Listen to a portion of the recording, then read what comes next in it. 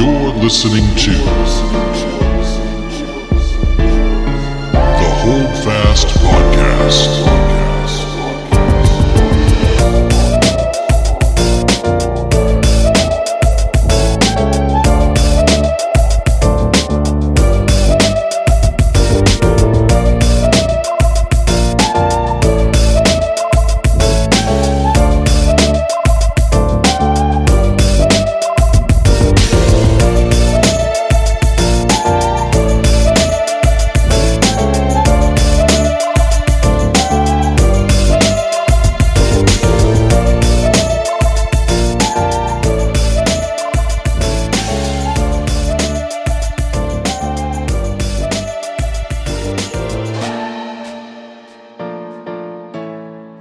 Hello, everybody. Welcome to Season 1, Episode 4 of the Hold Fast Podcast. I am David Brandow, and before I can get into today's topic, you may have noticed this is only Episode 4. Last week, I was in Illinois on a project and had a bit of an emergency at work and ended up driving all the way from Illinois back home to Pennsylvania and then out to New Jersey, and I had to do all that on Thursday, which is the day I normally record. So by the time I'd be able to get it recorded and edited and uploaded, I'd almost have to do 2 episodes back to back. You know, I tried to make it work. It just wasn't going to happen, so I wasn't going to force it. But anyways, I want to tell you all the point of this podcast isn't just to give voice to spiritual, scriptural truth, but it's also to build a community.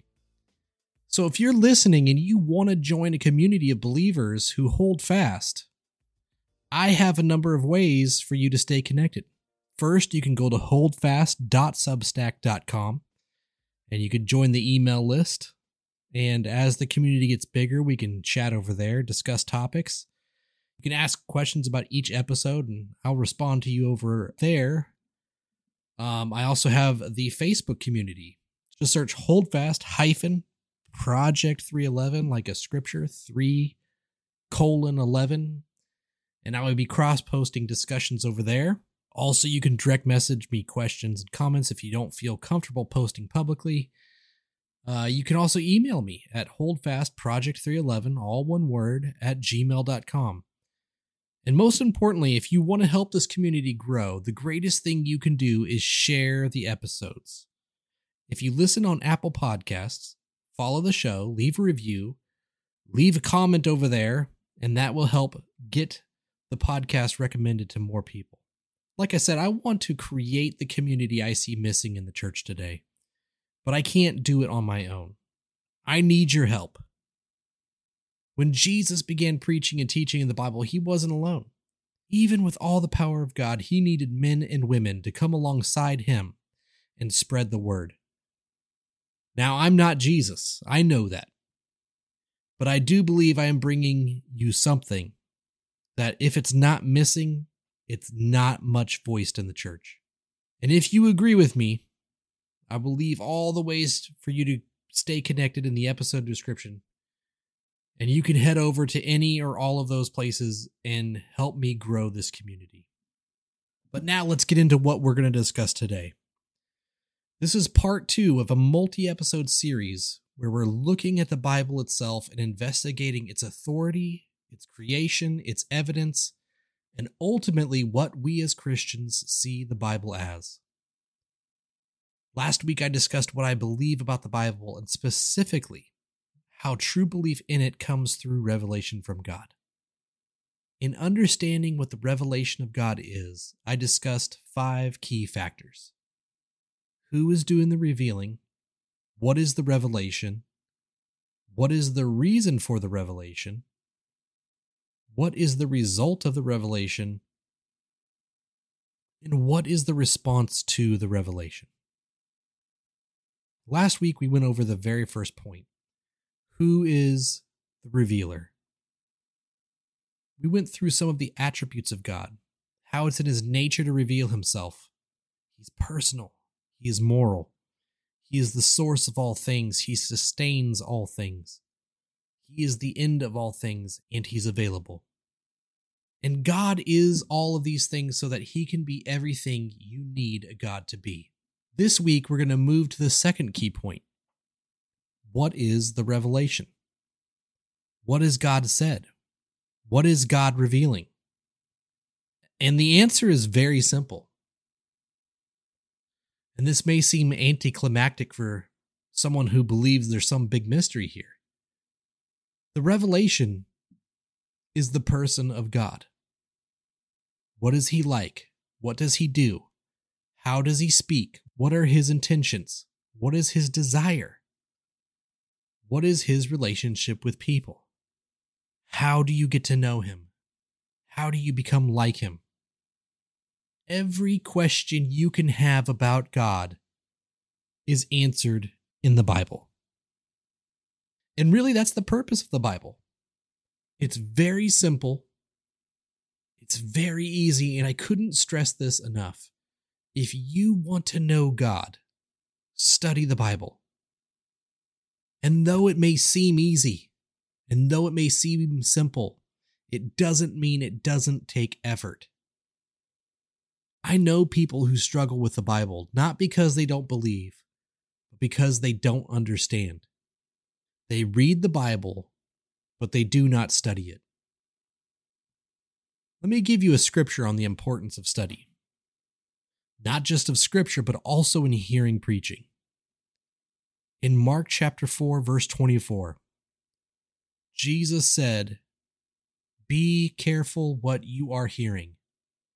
The measure of thought and study you give to the truth you hear will be the measure of virtue and knowledge that comes back to you, and more besides will be given to you who hear." The word used in Greek for be careful is the word blepo, which means to turn your thoughts or direct your mind to something, consider, contemplate, look at, weigh carefully, or examine. "You reap what you sow" is a pretty famous quote in Christian circles, right? And if you look at the current culture, "pay it forward" is an expression of that. But it's true not just in how you act, but in how you approach scripture and hearing preaching. You will only get out of the Bible what you put into it. So let me ask you something. Let's do some self-reflection and internal examination. If you believe in God, you call him your Lord, you claim your goal is to become more like him, you say you're a Christian, but you give little attention to preaching, you give little attention to the Bible, are you actually following Christ? I had somebody come up to me one time, and they were pretty excited about a video they were watching online. And the video was about hidden meanings or secrets in the Bible, potential secret knowledge of the Bible.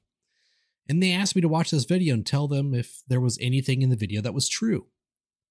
So I started watching the video, and I don't quite remember what the video was talking about, but about halfway through, I asked this person, if any of this is true, would it make you want to study the Bible more? Their answer was no.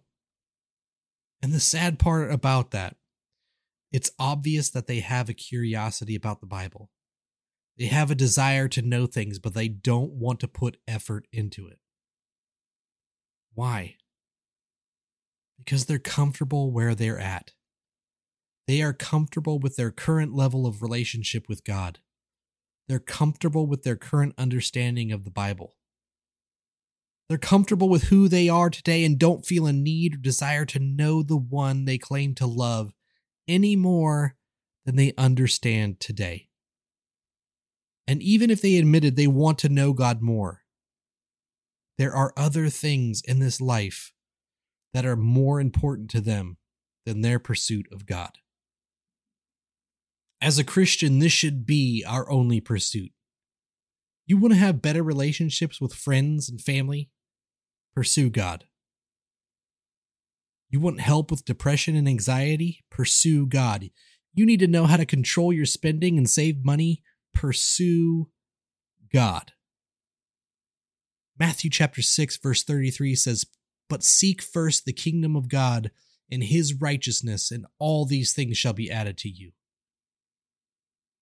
What are all these things? What are all these things Jesus refers to? All the normal things you and I concern ourselves with more than and rather than God. Throughout Matthew chapter 6, Jesus goes down the list. He says, don't focus on gathering wealth and treasure. Treasure the things of God. Do not worry or be anxious about your life, what you will eat or drink or wear. Life is more than those things. God already knows what you need and will provide all those things if you seek first the kingdom of God. And part of that seeking is seeking God through Scripture. God is revealing himself through it. The question is, how much do you desire this revelation? Because let me tell you something, believing in God is not enough. Belief without obedience is not enough to be a Christian. It is not enough to be a follower of Christ. It is not enough. James chapter 2 verse 19 says, "You believe that there is one God. You do well. Even the demons believe and tremble." Belief in God alone, belief without a response of obedience, means you've attained demon-level faith. God doesn't want your belief. He wants relationship. But he will not force you to have relationship with him. I heard this atheist group online have this debate. They said, does a man love his wife if he says, "If you don't love me, I'm going to light you on fire"? And the person they were debating with said, no, of course not. So the atheist said, then God doesn't love you because if you don't love him back, he sends you to hell. But let me ask you this. If you don't want relationship with God, then what is it of his that you do want to keep? When a couple breaks up, they split their belongings and separate, right? So whatever you brought to the relationship, you walk away with. So let's say God was the significant other. You decide you don't love him anymore. You take what you have, he takes what he has, and you go your separate ways.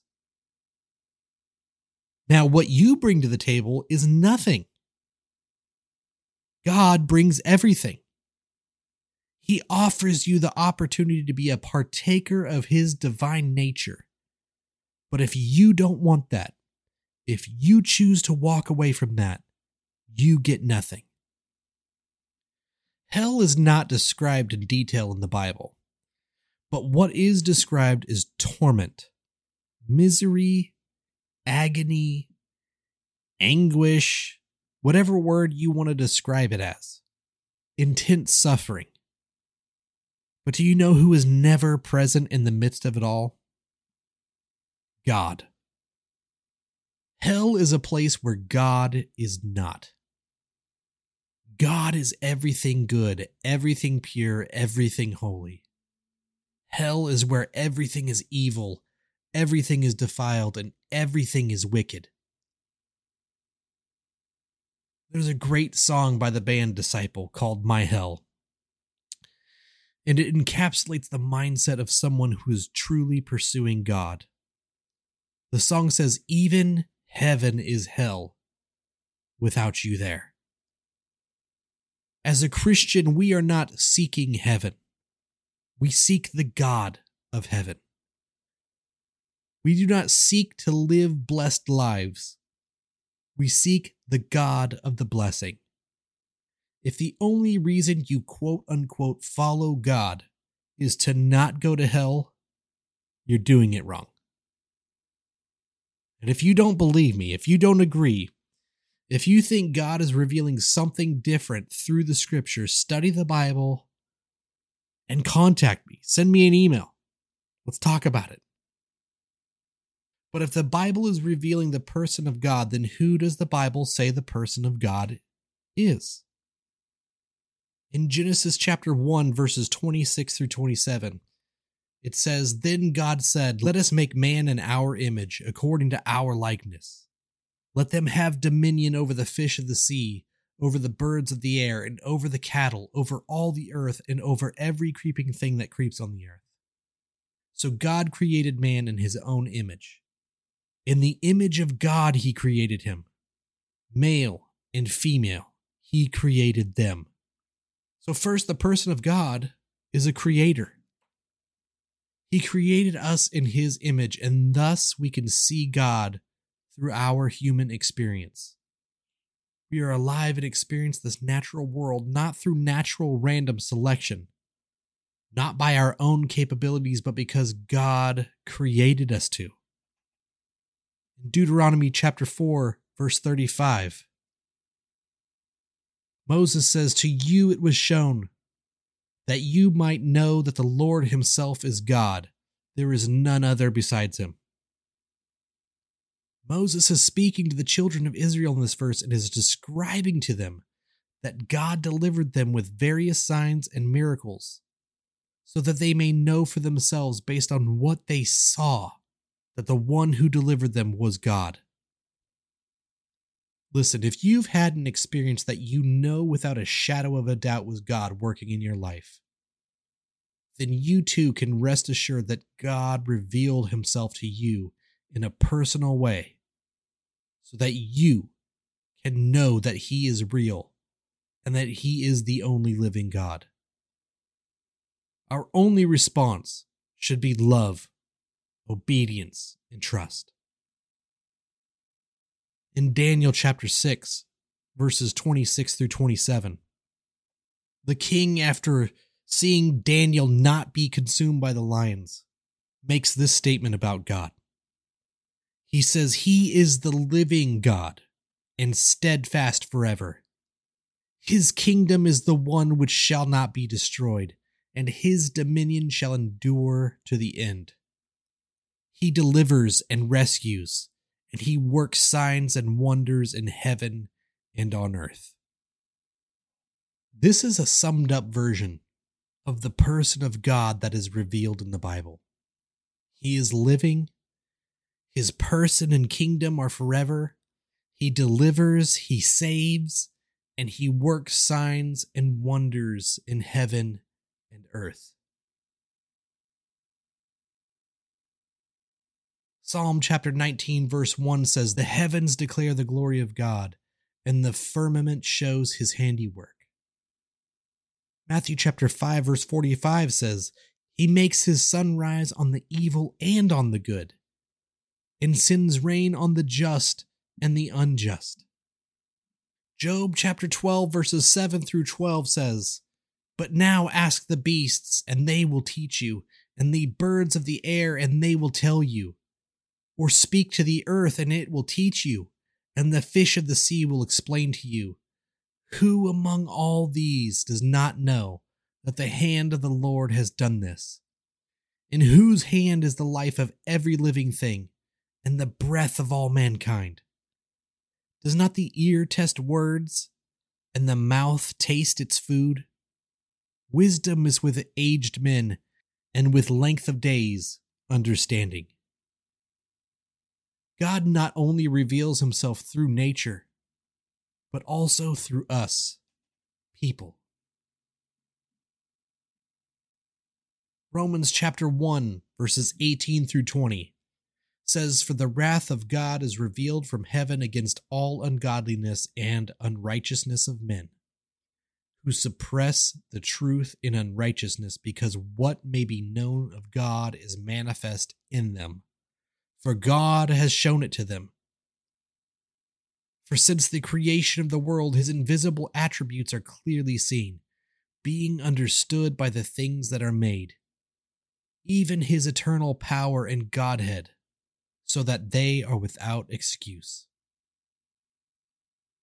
There is no excuse to not see the revelation of who God is literally in everything and everyone around us.